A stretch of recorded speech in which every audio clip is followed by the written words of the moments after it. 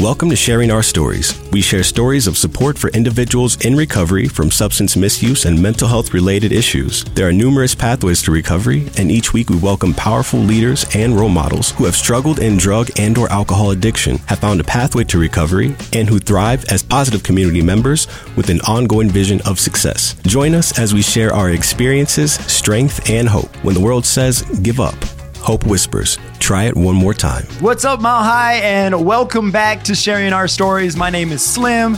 To the left of me, Nani Al-Jalil. How you doing? I'm doing good, Slim. Thank you. So good to see you. Over there in the corner, Mile High, that is Tomas Hernandez from Tribe Recovery Homes, who does great work, even though we tend to pick on each other quite a bit. And our guest today... the funnest thing.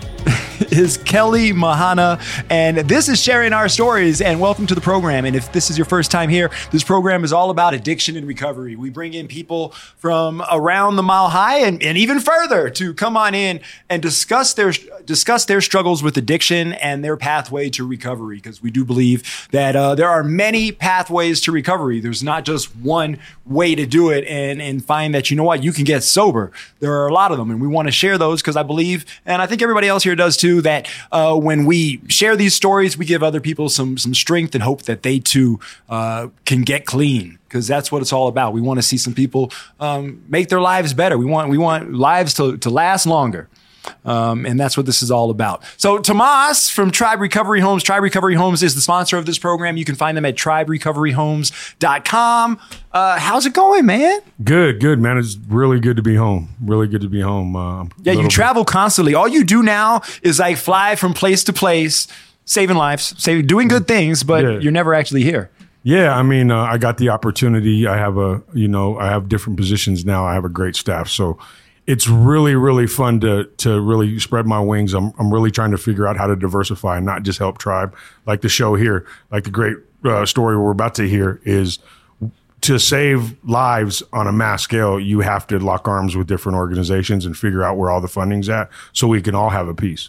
And that's really the mission where I'm at. And, stay tuned, ladies and gentlemen, everybody that's listening, that I just got started. I'm learning this new phase of fundraising. I have a few hot projects on the burner right now, but it's all about raising money for not only Tribe, but for many, many organizations in different cities. So it's I'm tired. You know what I mean? I got a very patient wife. I got a very very trustworthy and motivated staff. But one thing I do know is traveling. I figured out I got to give a big, huge shout out to Colorado and the Metro Denver area recovery movement and reentry movement. We are Rome. So know that when you are out there thinking that we don't have anything in Colorado, you really have to reach out and open up your eyes, because I've traveled to a lot of places that don't have anything, or they are saturated with the wrong things. You know what I mean? Like Las Vegas becoming a second home. It's, I got dual residency there now, and I love the place, and it needs help. Yeah. It needs help. And they just have a different way of doing things, and you got to learn their way. You can't come in with the Colorado way, but there's a lot of different knowledge that I can instill. And the same thing is become a family in the great state of Nevada, just like the great state of Colorado. And then going to California, man. And California is that's like Rome 2023, 4, 5, 6, 7. You know what I mean? California is its own animal. It's really, you look at a Metro Denver area, right? And then you look at an LA County area, which is 5 times as much people in that area. And it's really unfortunate that we don't have an exact scope on the people that are doing the great work out there and getting them the funding that they need, which is my new mission. But it's really fortunate that we do have them, if that makes sense. And I really want to go ahead and take media in this show and get out there with a microphone and a camera and really start showcasing these people and the great work that they're doing, just like we're going to do tonight. I mean, I'm really, really honored to have you on this show, man. I mean, just when you hear this story, it's great. It's a guy that just did a tremendous amount of time and took a small business and made it into a business that's profitable, that turned into helping people in the end. And that's really what that mission is, and being on all these flights, really finding stories like this, because it's like, man, if you know Denver and you're from Denver, the story you're about to hear is a kid that lost his way from North Denver. And if you know anything about North Denver, wasn't a lot of opportunity. It still is not a lot of opportunity besides gentrification. You know what I mean? Other than that, you know what I mean? You just kind of just stay in the mix, and you got to figure out where you're at, and you got to, and you got to be, and you're either going to sink or swim. So, I just really, really loving being back home and being on this show. And it's really great to have you as a guest here. And, let's rock with it, man. I'm excited to hear this. So real quick, Kelly, before I turn it over to you, you run a recovery home now, a sober living. Yes. Yeah. Tell me a little bit about that real fast. Yeah. So I opened up Authentic Recovery Homes. We have 3 level 2 car certified recovery homes. 2 of them are in Capitol Hill in Denver, which is cool because it's right in the mix of everything. And then we have 1 just south of GW, which is still in Denver. It's like on the outskirts of Cherry Creek. And so we really work with individuals from all walks of life, all different struggles, right? Some people struggle with alcohol. Some people struggle with fentanyl. Some people struggle with the criminal justice system and addiction. And we also work with people who have co-occurring disorders too. So they're dealing with substance use disorder and mental health stuff and any array of all of the above. I just read today that 63% of people incarcerated are dealing with some kind of substance abuse problem.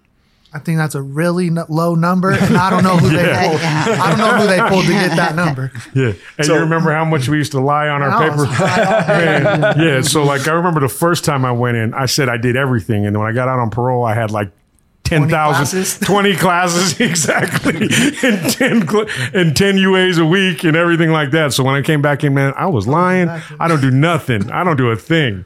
You know what I mean? And that's crazy how you get those numbers. But I mean, it's in the ballpark, but I bet you. I say it's so much higher just from being in there for so long. Well, everyone's getting high on something. I'm going to let you take over here. This is your program from here on out, and share your recovery and your addiction and your recovery. Our guest today, Mahai, is Kelly Mahana from Denver.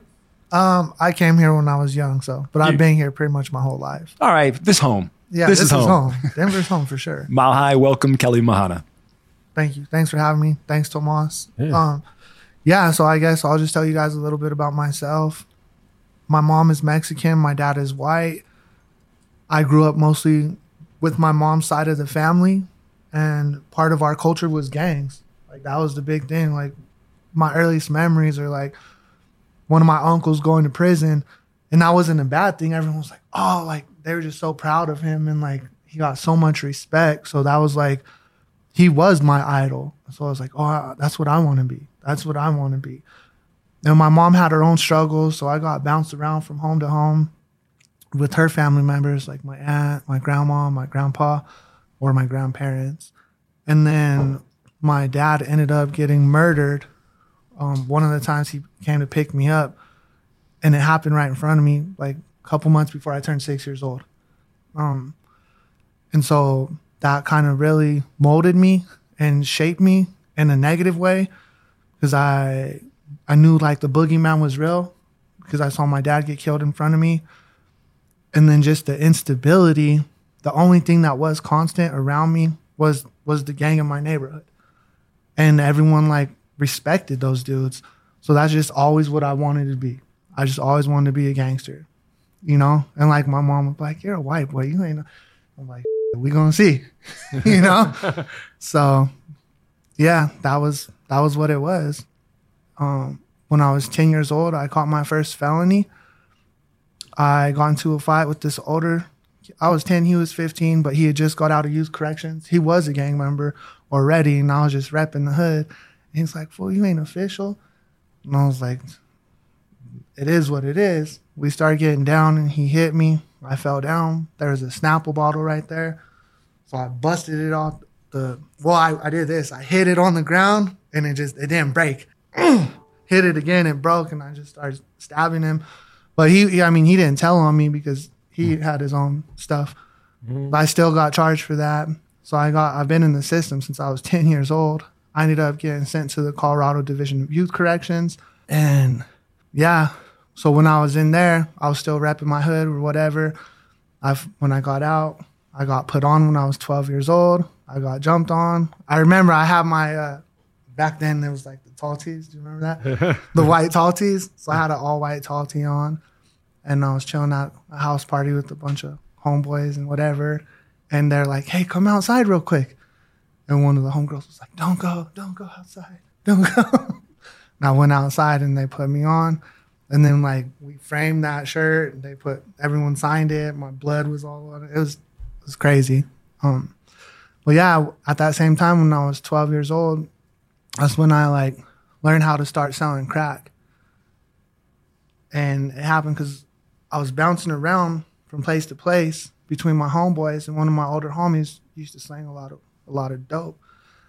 And I remember one day he gave me a teener. He was like, "Here, bro, get you some money." And I was like, "Okay, cool." So I went to another homie and I was like, "Hey, bro, what could I sell this for?" He's like, "I'll give you $20. I was like, "All right." So I gave him this teener. And I went back to my homeboy. I was like, "Yo, bro, I made $20 off that." He's like, "Are you stupid?" He's like, "Bro, you could have got way more for that." And he's like, "Here, let me show you." So then he started breaking down like how to slang dope and all that. And so that's that's what I started doing. I just started slanging crack. And that's how my addiction like really came full-fledged. Was there was another homie from my hood. He was my same age, and he was like my best homie. And I would sell crack all day, and I'd sleep on the couch in his aunt's house because he lived with his aunt. And I'm a teenager. I'm young right now. And he ended up becoming a smoker. So he got smoked out, and him and some East Side, they jumped me. Him and some East Sider jumped me and robbed me for all my dope. So I got stabbed in that incident. And I went to my other homeboy's house, and I was like, "Oh, bro." And he's like, "Here, hit this." And he put a pipe in front of my face. He's like, "It'll make you feel better." And so next thing I knew, it was literally 3 days later. And I was just extremely high. Like I had smoked weed and drank and all that for years before then, but I never really thought of it as like, at that time, I kind of looked down on like the smokers is what we used to call them, the smokers. Like I would sell crack to people and I'd treat them like dirt. And then, man, I got hooked. And I was like, "What is that?" And that's when I found out it was meth. So I ended up going to youth corrections, got committed. I got out 3 months before I turned 18. And I didn't care about anything. I was just like, whatever, I'm out here. I didn't have nowhere to go. I didn't have nowhere to parole to. I came up on my MRD for youth corrections, like my commitment was over, because that's what they call when you get adjudicated and committed. And so there's this woman who was like 35. Mind you, I'm a teenager. And she's like, "Well, you can stay here if you hook up or whatever." So I was like, "Yeah, I have to. I need a address to parole to." But she didn't let me stay with her. So, but it got me out, which was cool. So I'm like, I'm right out here. I'm like trying to find dope. I'm trying to do whatever. I'm kicking down doors. I'm robbing stuff. I'm just all over the place. And I'm getting high again because I'm all the way strung out by now. I'm shooting up meth. And I was gone. And then I started getting into some crazy stuff because I was on drugs and alcohol and Klonopins and just everything. Anything I could get my hands on, like I would take. But I never thought I was the addict because I was still selling dope. So I was like, "Well, I'm not you. Like I'm out here doing my thing. Like you're a drug addict. I'm not." And then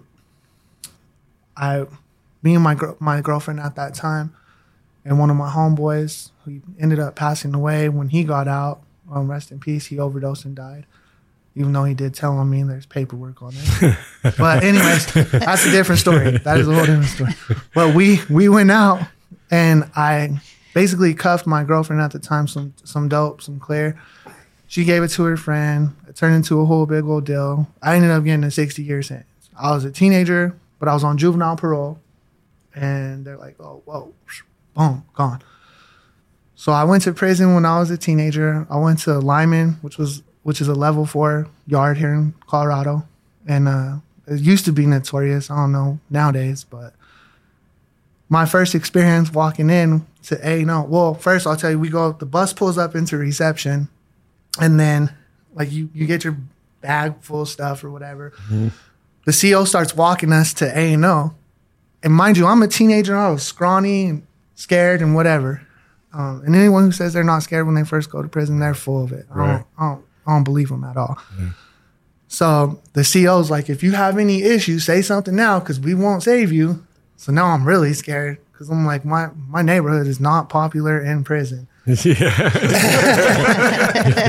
So I'm like, dang, man. I'm like nervous. And I'm like, whatever. We'll see what happens. I could hide out because if you don't know me, you just think I'm a white boy. So I could hide out till I see some homies and then go from there. As soon as we walked into A&O, it was 1B back then. It might still be. I don't know. But in Lyman, we walk in, someone from the third tier yells, "Hey, who came?" And this dude just steps back and he goes, "He's a Northsider." And they just pop, a couple Sureños pop their doors, ran down and like jam you up. Boom, boom. I go to the hole. So now I'm in the hole. I get a kite. There's only 4 Northsiders on the whole yard. They're like, "Well, hey, are you coming back out?" And I was like, "Yeah, I'm coming back out." They're like, "All right, well then we're going to get you over here." So I went there, but that was my first experience in prison. I got jumped. You know, right out the gate. Yeah, and I had at that time I thought I was gonna die in prison. Yeah. Then once I hit the unit, it was 3C at that time. It was 3 other Northsiders and then me. I made 4, and it was just rough and rocky for a lot of years. And I got sent to CSP on 3 different occasions for engaging in the ongoing gang rivalry. But the whole time I was there, it was actually one of those times when I was in CSP, I took this drug and alcohol class. This was before they opened it up and you could come out of your cells. And so the only way to get out of your cell was to go to like a drug and alcohol class. Now, I didn't go because I thought I had a problem or anything. I just wanted out of my cell. And mind you, we weren't like free out of that cell. We were handcuffed, shackled, had a belly chain, chain up our butt, and we were padlocked. So to the tell them floor. what a social threat group means and explain. Yeah. That. So that's basically what we're explaining. Yeah, so in prison, a STG group just means you're a validated gang member, and CSP is Colorado's maximum security prison. So that's the highest you could go. And they've changed a lot now how they run, but the first 2 times I went there, they said it was 23-1, but it was 24 hours a day. Yeah. Your 1 hour out was another cell with the pull-up bar in it. Like you were there by yourself. Like you didn't, you think I'm pale now. You should have seen me after the first 4 years I did in there. Yeah. I was see-through. Like, it was crazy. Man, it sucked. And what's even crazier is like I only saw CSP do 2 things to people. It either makes like after 3 years, I don't know why, but 3 years was like the magic number. So after 3 years straight in there, people would go crazy, like loony, like weird, like rubbing poop on themselves and talking to stuff that's not there, or that hate just builds and it gets so much more intense and you don't care about anything because now you know that there's nothing that can be done to you except death. And that's the boat I fell into. Well, I'm glad you didn't rub poop on it. Yeah, man, me too. So am I. Nah.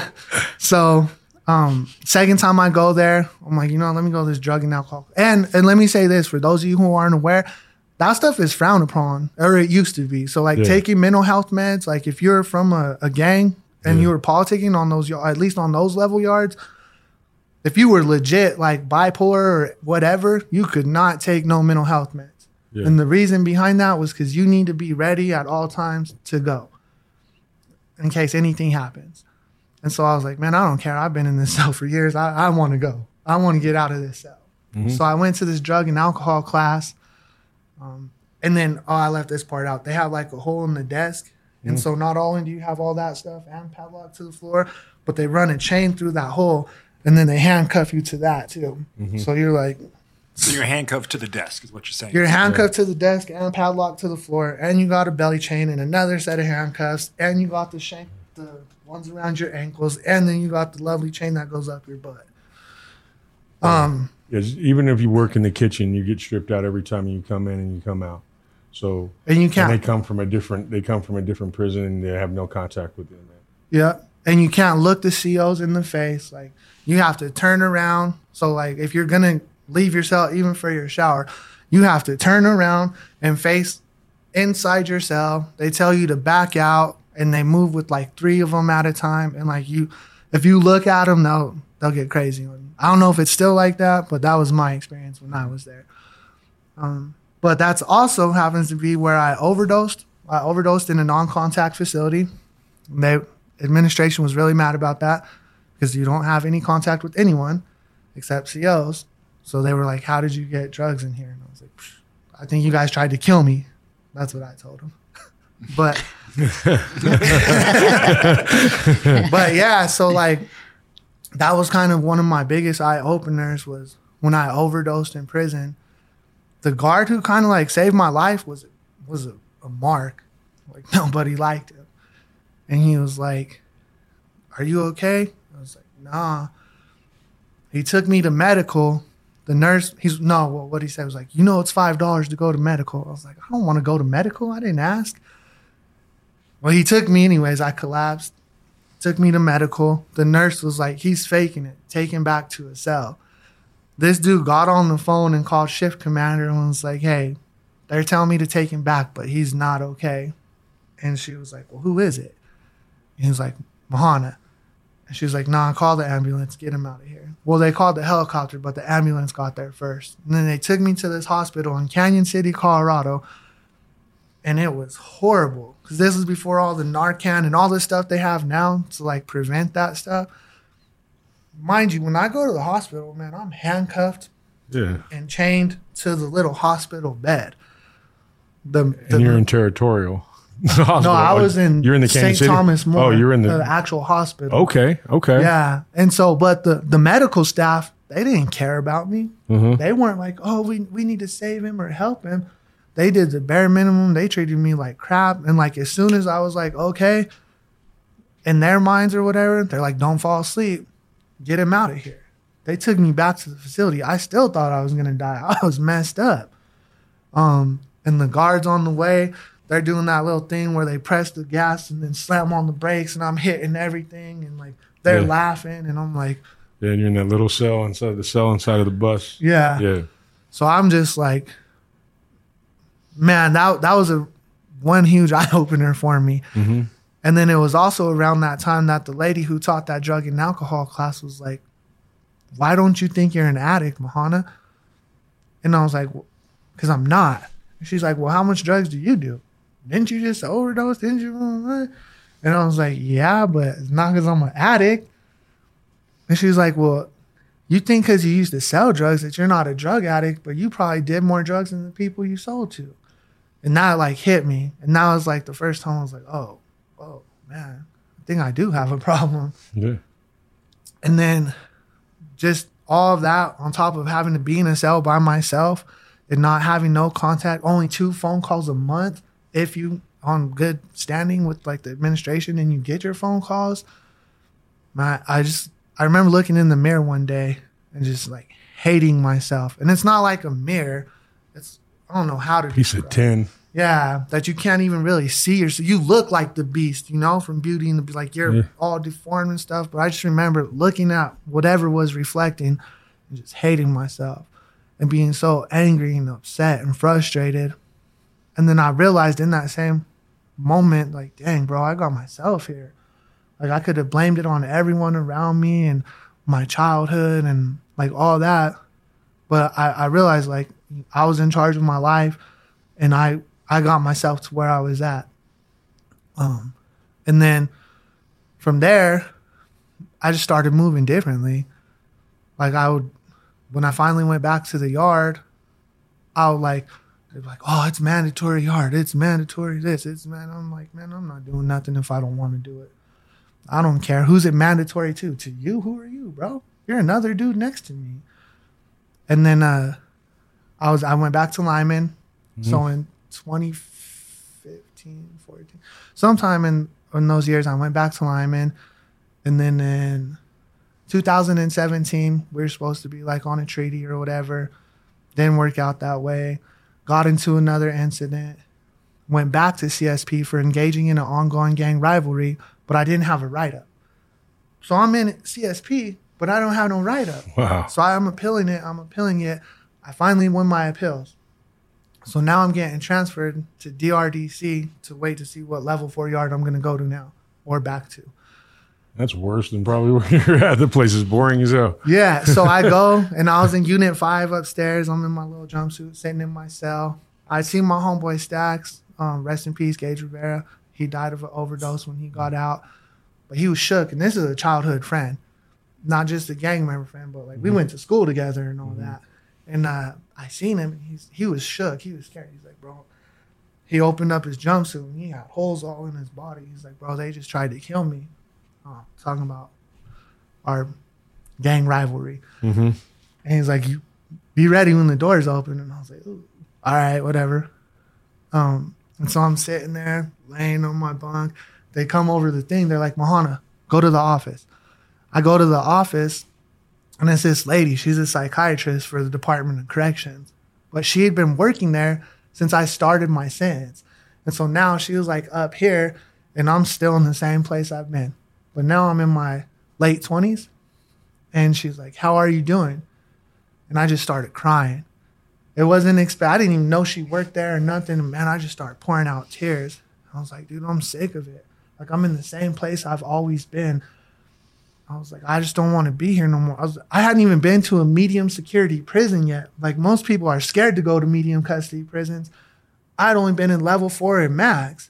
I was like, man, I want to go to a medium security prison. I'm sick of it. And I was like ugly crying. And she's like, ooh, Mahana, you know? And she's like, would you go to TC? And I was like, yeah, but they won't let me because of my points and everything else. What's TC? TC is Therapeutic Communities, and that's the Colorado Department of Corrections version of like inpatient treatment. Okay. And everybody understand when he's talking about points, you get points for whatever crime level, gang level, write-ups that you have. So there's certain levels of minimum security to medium to high to CSP to max, to where you point out and you end up in those situations. It's very, very, very hard to get down on points. It's easy to get up, but it's hard to get down. I started up there, so I never went down. I'm like, so I'm like, I want to go to a medium security prison. That was like my dream and my goal. Like in my head, I was like, oh, one day I'll go to a medium level yard. And so I skipped over the part. This is actually a huge part. During that time, one of my homeboys who had a life without and had exhausted all his appeals, we go to yard, we do pull-ups, go to chow, whatever, the routine. And he hit me up like, yo, bro, you should let me work on your legal work for you. You should let me see your stuff. See if I can help you. I was like, yeah, like you did for yourself. Like I would clown him. Clown him. And I'm like, yeah, okay. You're going home, right? I'm like, yeah, I'll be there with you, bro. Yeah. But he would break me down for like 3 months straight. Every day he would just, yo, let me see that. So finally, just to get him to shut up, I threw him my legal box. So he filed a motion for me, and I can't remember exactly what it's called, but the gist of it is, and I had 3 other co-defendants. So like there's 4 of us here. There was 4 of us on my case. One was already a habitual offender in the state of Colorado, got probation. The other was on bond for a separate felony, got, I think, like maybe 10 or 15 or maybe 18 years in prison, something like that. And the other one got 5 years in prison. So what he filed was this thing. It was a motion, and the gist of it was like, we commit the same crime, we're on the same case, there has to be like if you get probation, I can't have 60 years. Like, they have to be similar sentencing, and I cannot remember what it's called. But so the court sent Arapahoe County sent me a letter saying like, hey, like, yeah, you have legal standing based on this motion. We're going to bring you back to court. So the day came and the day went. They never took me back to court. So now I'm in my cell pouting all. I was like, that's why I didn't want you to do this anyways. Why'd you do that? Sorry, my bad. But 2 weeks later, I get a mail from Arapahoe County Courts. And they're like, yeah, you did have standing or whatever. They reduced my sentence by 30 years. So now I'm like, whoa. I was in for 8.5 years at that time. Got 30 years knocked off. I'm like, dude, I could walk this down. But I'm still stuck in my same spot. Like my mindset didn't change. Nothing about me changed except they reduced my sentence. Now, fast forward back to where I was in there crying with that psychiatrist who asked me if I would go to TC. I was like, yes. She called this lady. Her name was Michelle Smith. I know her. Yeah, she passed away. But she used to, when I was a scrawny little kid in CSP, she would like escort me places. And so she remembered me. She got on the phone with her in front of me on speaker. She's like, hey, do you remember Mahana? She was like, yeah. And she's like, you're on speaker. She's like, oh. She's like, hey, how are you, Mr. Mahana? I'm like, good. She's like, Michelle was the head of TC for the entire state of Colorado at this point. Mm-hmm. That's how long I had been in the system. Like people who started were now advancing really high in their careers. And so she's like, Mahana wants to go to TC. And Michelle Smith was like, I do not think you'll be successful. She's like, but if you sign the paperwork, I will get you to TC. Then the next morning I jumped on the bus. I'm like, yeah. They're like, you're going to Sterling. I was like, what? So I go to Sterling to the high side. As soon as I walk in, riot. Boom. I go to the hole. I'm in the hole. That psychiatrist who was working at DRDC came up. She's like, I don't care what's going on. You are going to TC. I swear, like 5 days later, I was at Fremont in A&O. And she got me into TC. So when I got on the yard, Michelle Smith actually came to Fremont Correctional Facility. She looked me in my eyes. She said, Mahana, I've known you since you were a young man. I do not think you deserve this opportunity. I don't think you're going to be successful. I had to go through it with so many people just to get you here. She's like, but I want to be the one person who said I gave you a chance. And she gave me a chance, man. And when I graduated TC, she came to my graduation. She gave me a hug. Oh. She was like, bro, I'm so proud of you. She was like, I really didn't believe you were going to be able to do it. And also while I was in TC, that's when one of my co-defendants did some other legal work. We're good in there, huh? Bro. Man. Well, no, their family paid for them. Yeah, okay. But I got 10 more years off, and so now I was already eligible for everything. Man. Got denied. And it was one of the therapists in TC called the halfway house I eventually ended up going to that had already denied me 3 times, and they're no longer open. It was Independence House Fillmore. She called the director. I wish that place was still So open. do I. That place changed my life. Sound like a few people changed your life. Yeah, a few people did for no reason. Like they didn't have any good reason. Like a lot of those people gave me a reason to believe in people. And she called the director. She's like, how many people do you accept every day who don't make it? She's like, I'm telling you, I'm around this guy every day. Like, give him a chance. And if he doesn't make it, you were right. Who cares? And it worked. They accepted me, and I went to Independence House Fillmore. When I got there, now mind you guys, I didn't find the Lord in prison. I didn't change. I wasn't like, or any religion. I didn't find no religion, whatever religion. I was still me. I got there. This was a couple months before I turned 32. I had to get clothes from the donation closet. The shoes I got from out of there, the only ones they had that would fit me were 2 sizes too big. I didn't know how to turn on a smartphone. I didn't know what size clothes I wore because they only had large, small, medium. I didn't have no work skills, no education, nothing. There was a dude from my neighborhood in there. He ended up giving me 2 pairs of clothes and a pair of shoes that were like half a size too small. And that was how I got out of prison. I got my first job at a restaurant right up the street. I was washing dishes, making $11 an hour. I was supposed to bus. So half of my job wasn't just washing dishes. It was bussing the dishes. And the best job you ever had, wasn't it? No, man, kind of. Yeah, I mean, you get that chance, you know. Oh, yeah, I'm so thankful. Like, that's why this next part, when the owner came to me and was like, hey, bro, we kind of don't want you bussing because you don't reflect good on our customer base. It, like, hurt my feelings. Was that because of the tattoos, basically? Yeah, because of the tattoos and stuff. Okay. It, like, hurt my feelings because but now I was 32. I was washing dishes, making $11 an hour, and that I wasn't even good enough to do that correctly. But I love that place. That place gave me an opportunity, and they didn't have to, you know? So shout out to them. So, but I remember thinking in my mind, like, dang, man, like, I'm not going to be successful out here. When I get out of the halfway house, I'm not going to be able to afford to live nowhere. Yeah, I remember at Jiffy Lube, they made me work under the cars. I couldn't be upstairs. Yeah. They didn't even let me. They didn't let me come upstairs when customers were there. I had to work under the cars. Like I couldn't even leave the dish pit, even interact with the other employees. They're like, stay in the dish pit unless you're clocking in or clocking out. Just stay there. Oh man, you know. That's when YouTube happened, bro. Like someone was like, "Yo, listen to music." I was like, "How?" They're like, "YouTube." And I was like, "What's that?" And so an ad came up on YouTube for this like real estate investing company who does podcasts. And I started watching it. And I was like, the therapy in Independence House Fillmore, it really helped me. Because I'd be in the group sessions and I'd be like, dude, I'm scared. I'm scared when I get out that I'm gonna die or go right back to it because I don't know anything else. And I'm not gonna be washing dishes when I get out of here. And so that was probably the first time I was so honest, not just with myself, but in front of other people. You know, because as a man, or as the type of man I am, I'm a prideful individual. That's first. The second part, being a gang member, you're not supposed to show no weakness. So like admitting you're scared in front of other dudes, that's like, oh, you're a chump, you're a broad. But I didn't care at this point. I was in my 30s and I was just scared. I was so scared.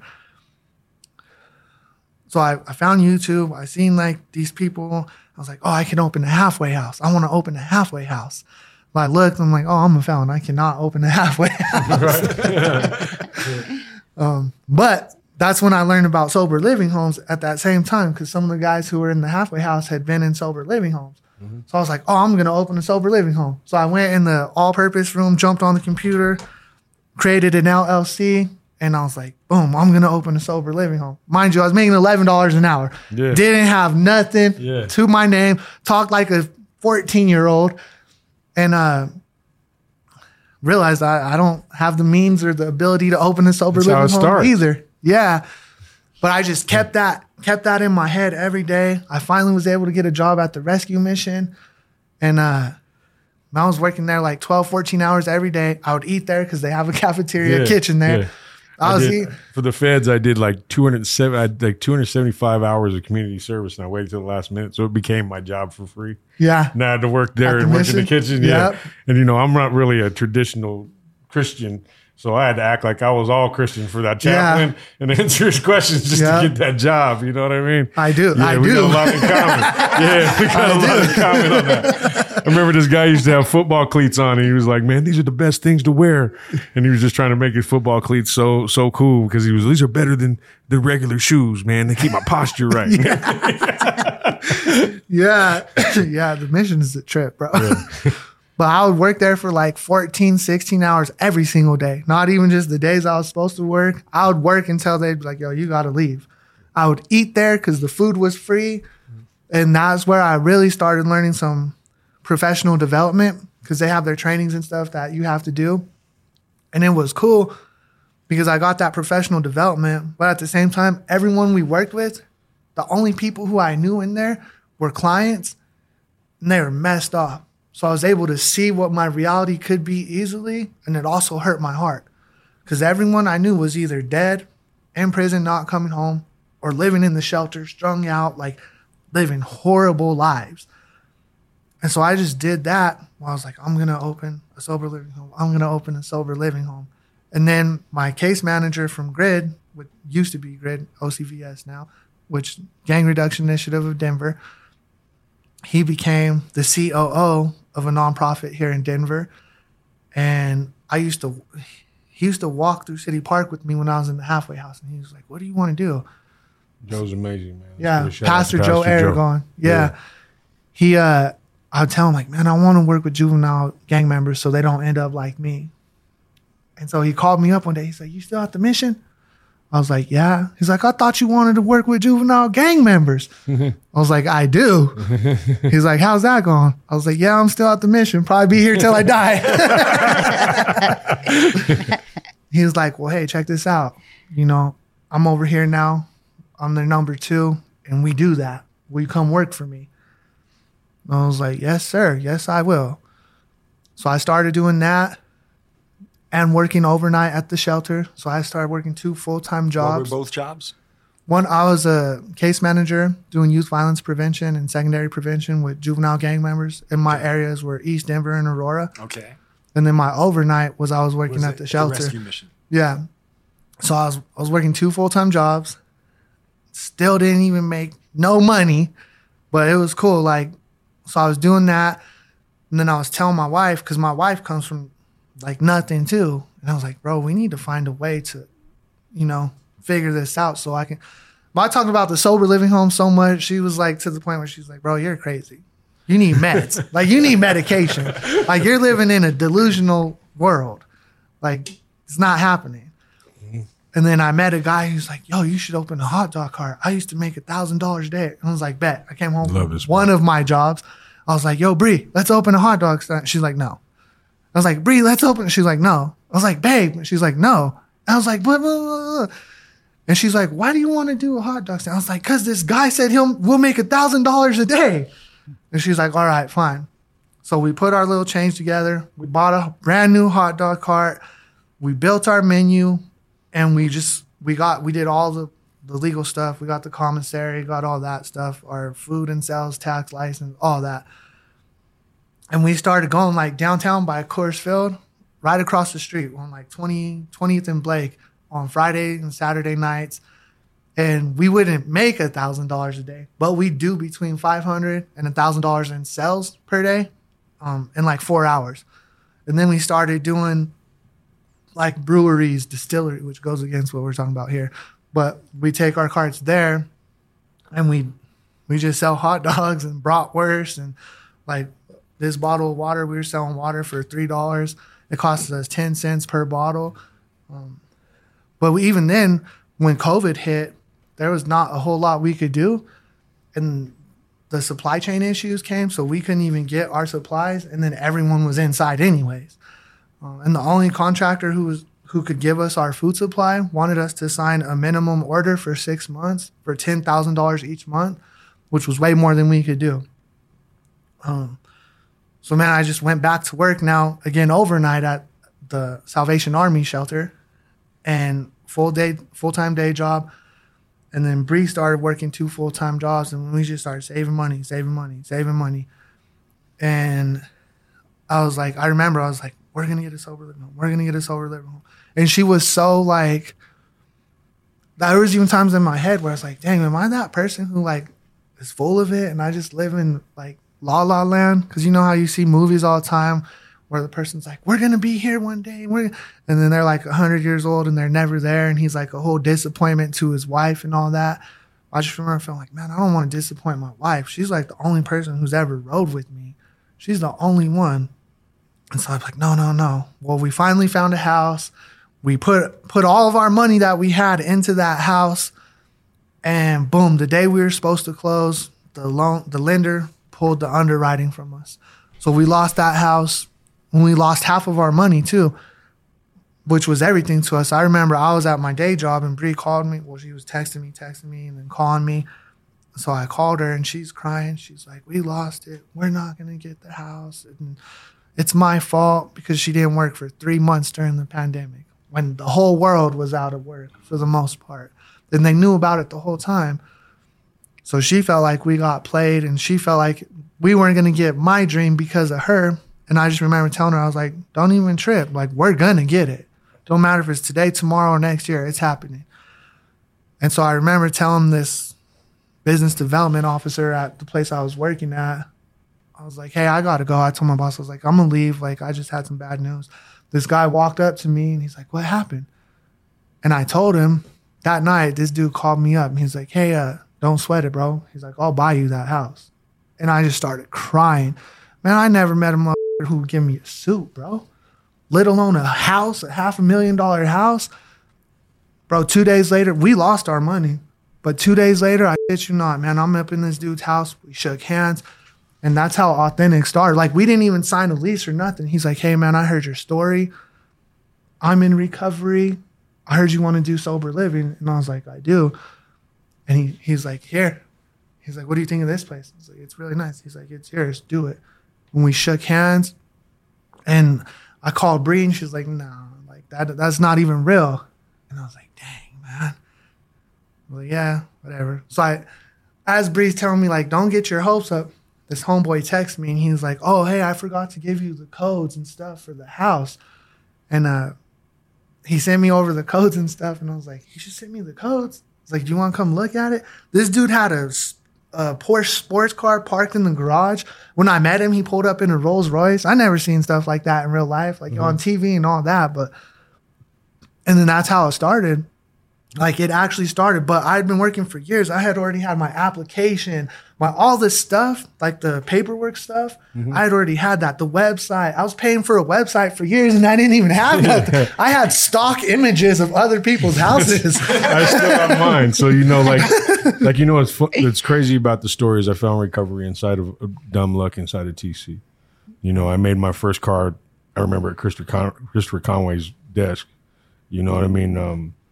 Didn't even have a chance to do anything. I just made this card, just a recovery coaching card, just to do transports. Nobody believed in me in sober living. Yeah. I started with $400 or $600 and like 4 guys, and everybody was crazy.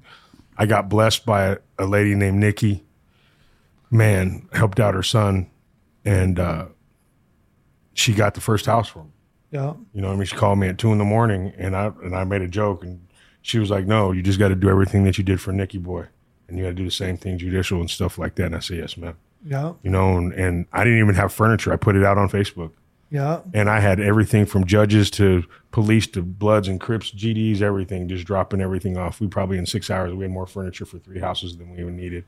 Yeah. You know what I mean? And it's just, you showed up, and that's what I love about your story. I'm going to let you continue going, but I just really, really, really happy that you came on this show, because, from what you've done to get where you're at, everybody that's listening, that's the true article of what this business is about. People think that sober living is about making money. No, it's just about getting a shot. For people that open up these businesses to help people and to prove to themselves their worth. Yeah. Because there's at times that we didn't have any worth. And nobody's going to give us a shot. And the people that gave us the shots would be the last people we could probably imagine in our whole life. And then all of a sudden we're here. Yep.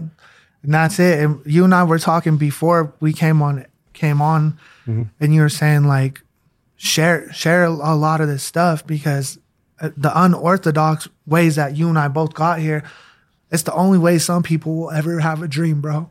Like, I don't remember when I was in prison, I didn't have no dreams, man. I didn't think I was going to be anything. When I got out, I was convinced I was nothing, man. I couldn't even get a job at McDonald's, bro. Like, places people refuse to work at, I couldn't get those jobs, man.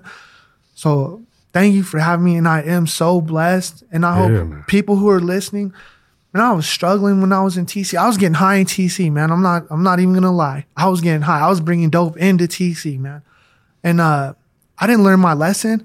So that lady who gave me an opportunity, I spit in her face. Did I complete? Yeah, but I wasn't shooting it all the way straight. I was just manipulating.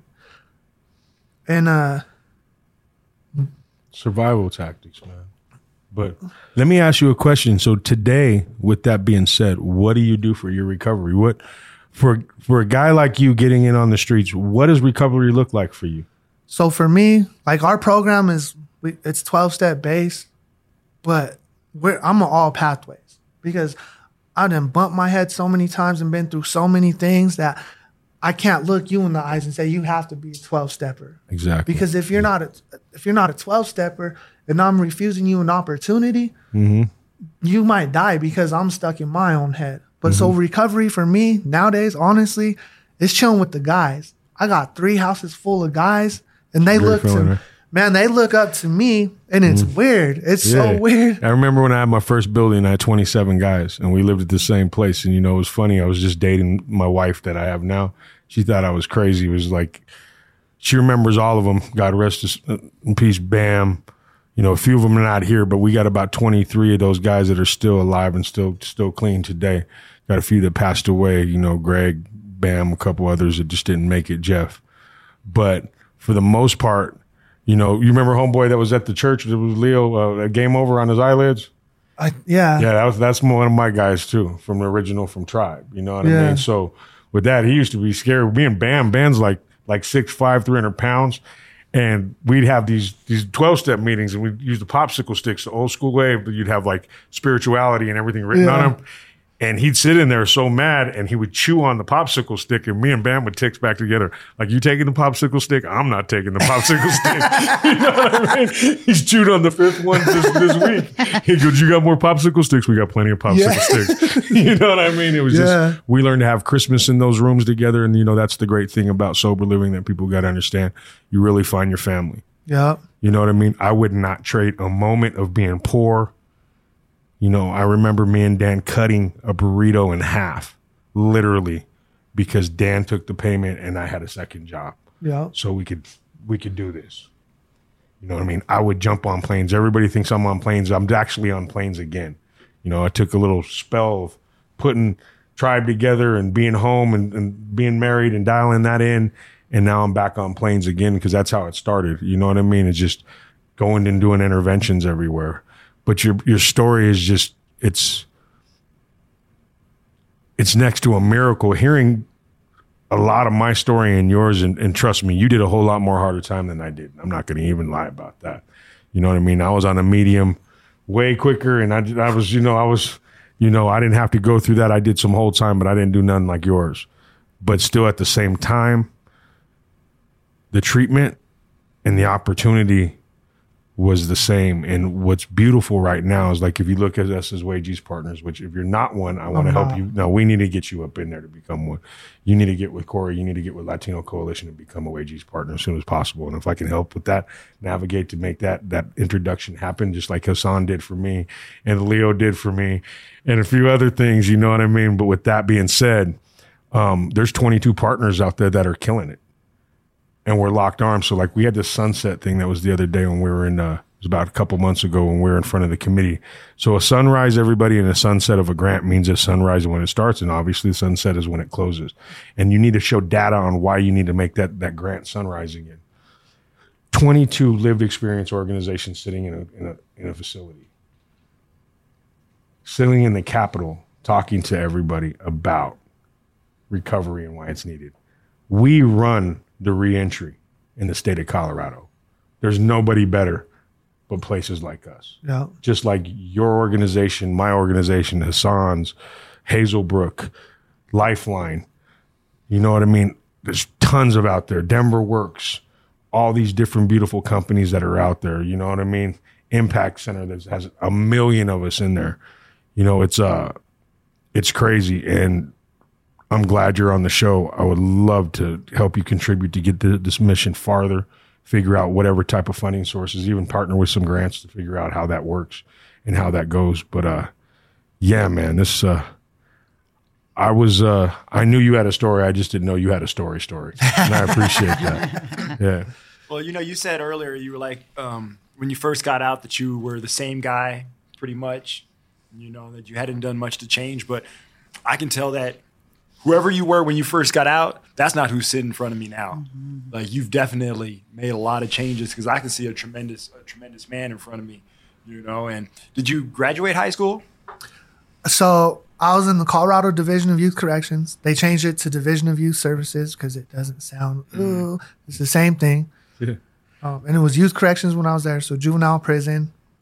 They'd make us go to the classroom and we'd color in a coloring book. So do I have a high school diploma? Absolutely.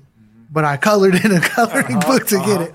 So, but in a state facility. Because people will look down on somebody and go, oh, well, this is how far your education goes. Yeah. But you've gone much further than anybody would expect. You know? Yeah. That's what I tell my wife every day. I'm like, man, even when I'm stressed out, I'm like, on paper, I was never supposed to live out here. Like, period. I was supposed to die in prison. So whatever's going on, I can figure that out. Yeah, you know, I had this one saying I used to say all the time. I'm like, I'm a GED battling PhDs. Yeah. And I have a mentor that says, no, you're a GED partnering with PhDs. So know the difference. PhDs are learning from your life experience. And we trade off because it's a lived experience with the people with educations. We're both needed. To me and Nani were having a meeting prior to the show, and we're talking about the essence of true help and what we need. If we're not locking arms, everybody, and helping and stop hating, you got to help while everybody else is hesitating. Stop just thinking about what is the good thing and what is the proper way of doing it. Just get off your butt and help somebody. Even if you helped them 1,000,000 times, help them 1,000,001. And if you're tired and you can't do it, fold them over to somebody or her over to somebody that'll actually do it. And that's the true essence of this situation of what we need to do. And it's also, you got to understand is, well, everybody that's out there judging about businesses in your mind that you thought you were successful that you never did, you're listening to a man that didn't have anything, that actually put it together from a hot dog cart coming straight out of CSP. So how do you like them apples? So get up off of your butt and try to go ahead and figure out how your life is, because every miracle is possible at any moment. Yes. You put in work. Like, you've earned where you're at right now. I didn't have a choice. The way I saw it in my mind is I had no choice. I was either going to be what I'd always been. And You did have a choice. You had a choice to go back. But I didn't. I got to the point where You had a choice to do the want same old crap. You had that choice. Yeah. You chose. You made a big choice. Yeah. You made a mission. You made a mission statement for your life. I just want to say, since Tomas is here, I applied at Tribe and they did not hire me. Did you? Did you? Well, we're going to have to go talk to Ozzy about that one, because I'm Ozzy's kind the of one mad. who didn't hire me. Man. There will be a conversation. This was a few years ago, though. Yeah. Man, Ozzy, you hear that, man? But if you did, You you little wouldn't be Navajo. where, if they did, you wouldn't be where you are now. Yeah. Yeah, it's the same things. I work with Leo. Me and Leo had our differences, but we're still good now. Hassan wouldn't even take my calls because I had the wrong person calling him. Yeah. And he was like, he just called me out one day and he was like, you know how Hassan talks? Yeah. He goes, yo, Tomas. I go, what's up? Who's this? He goes, this is Hassan Latif. Can you be to my office? I want to talk to you. I want to partner with you. Man, I don't even think I had gas in the car, and I didn't even stop at the gas station. I was at that dude's place so quick. You know what I mean? First time and I got met over Hassan, there. bro, Yeah. I shook his hand because he was a legend in the joint. Yeah. People were like, he was the one who I always heard for years. People were like, man, this dude's doing stuff. Anything's possible. And that's why I tell people all the time, bro, if you want to be an astronaut, call Hassan. Exactly. He will help you be whatever. He will find the way to get you wherever you want to be. Exactly. And so, I met him. I shook his hand, and man, I love Hassan, bro. He's a good man.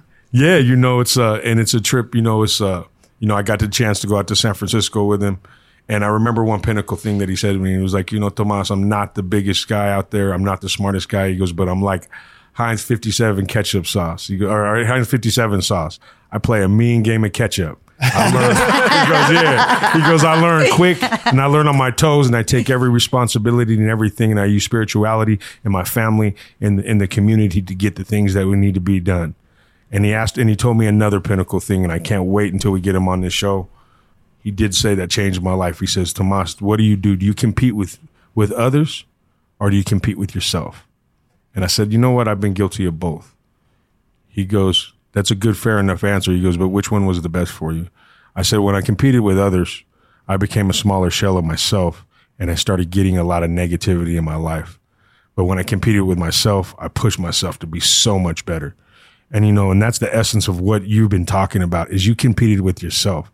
You didn't let it go. I mean, you showed that, your wife's been on this show, that love prevails. You know what I mean? That you can be in recovery, that support system that you have. Like a lot of stuff with my wife, I'm not even worthy to even be her husband at some of the stuff that I've done in the past. And you know what? I don't even know how to be a husband right now. And I'm trying to put it together because, I've been in the same situations as you. And it's like, how do you find love when you're, like my own version of my framed bloody shirt being jumped in? Nani's is a little bit different. We'll talk about that right now. We'll just go ahead and move on from that one. But anyway,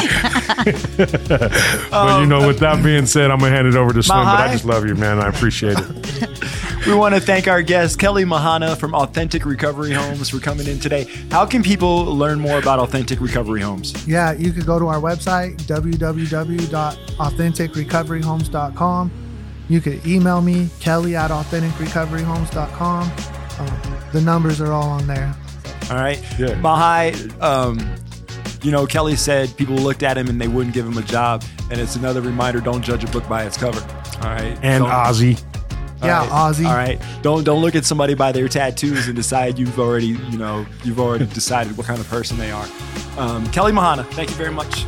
for coming in today. Absolutely. We Man. appreciate Thank you. Mahai, this is Sharing Our Stories. We share stories of addiction and recovery. You can find this program on flowdenver.com, also on jammin1015.com.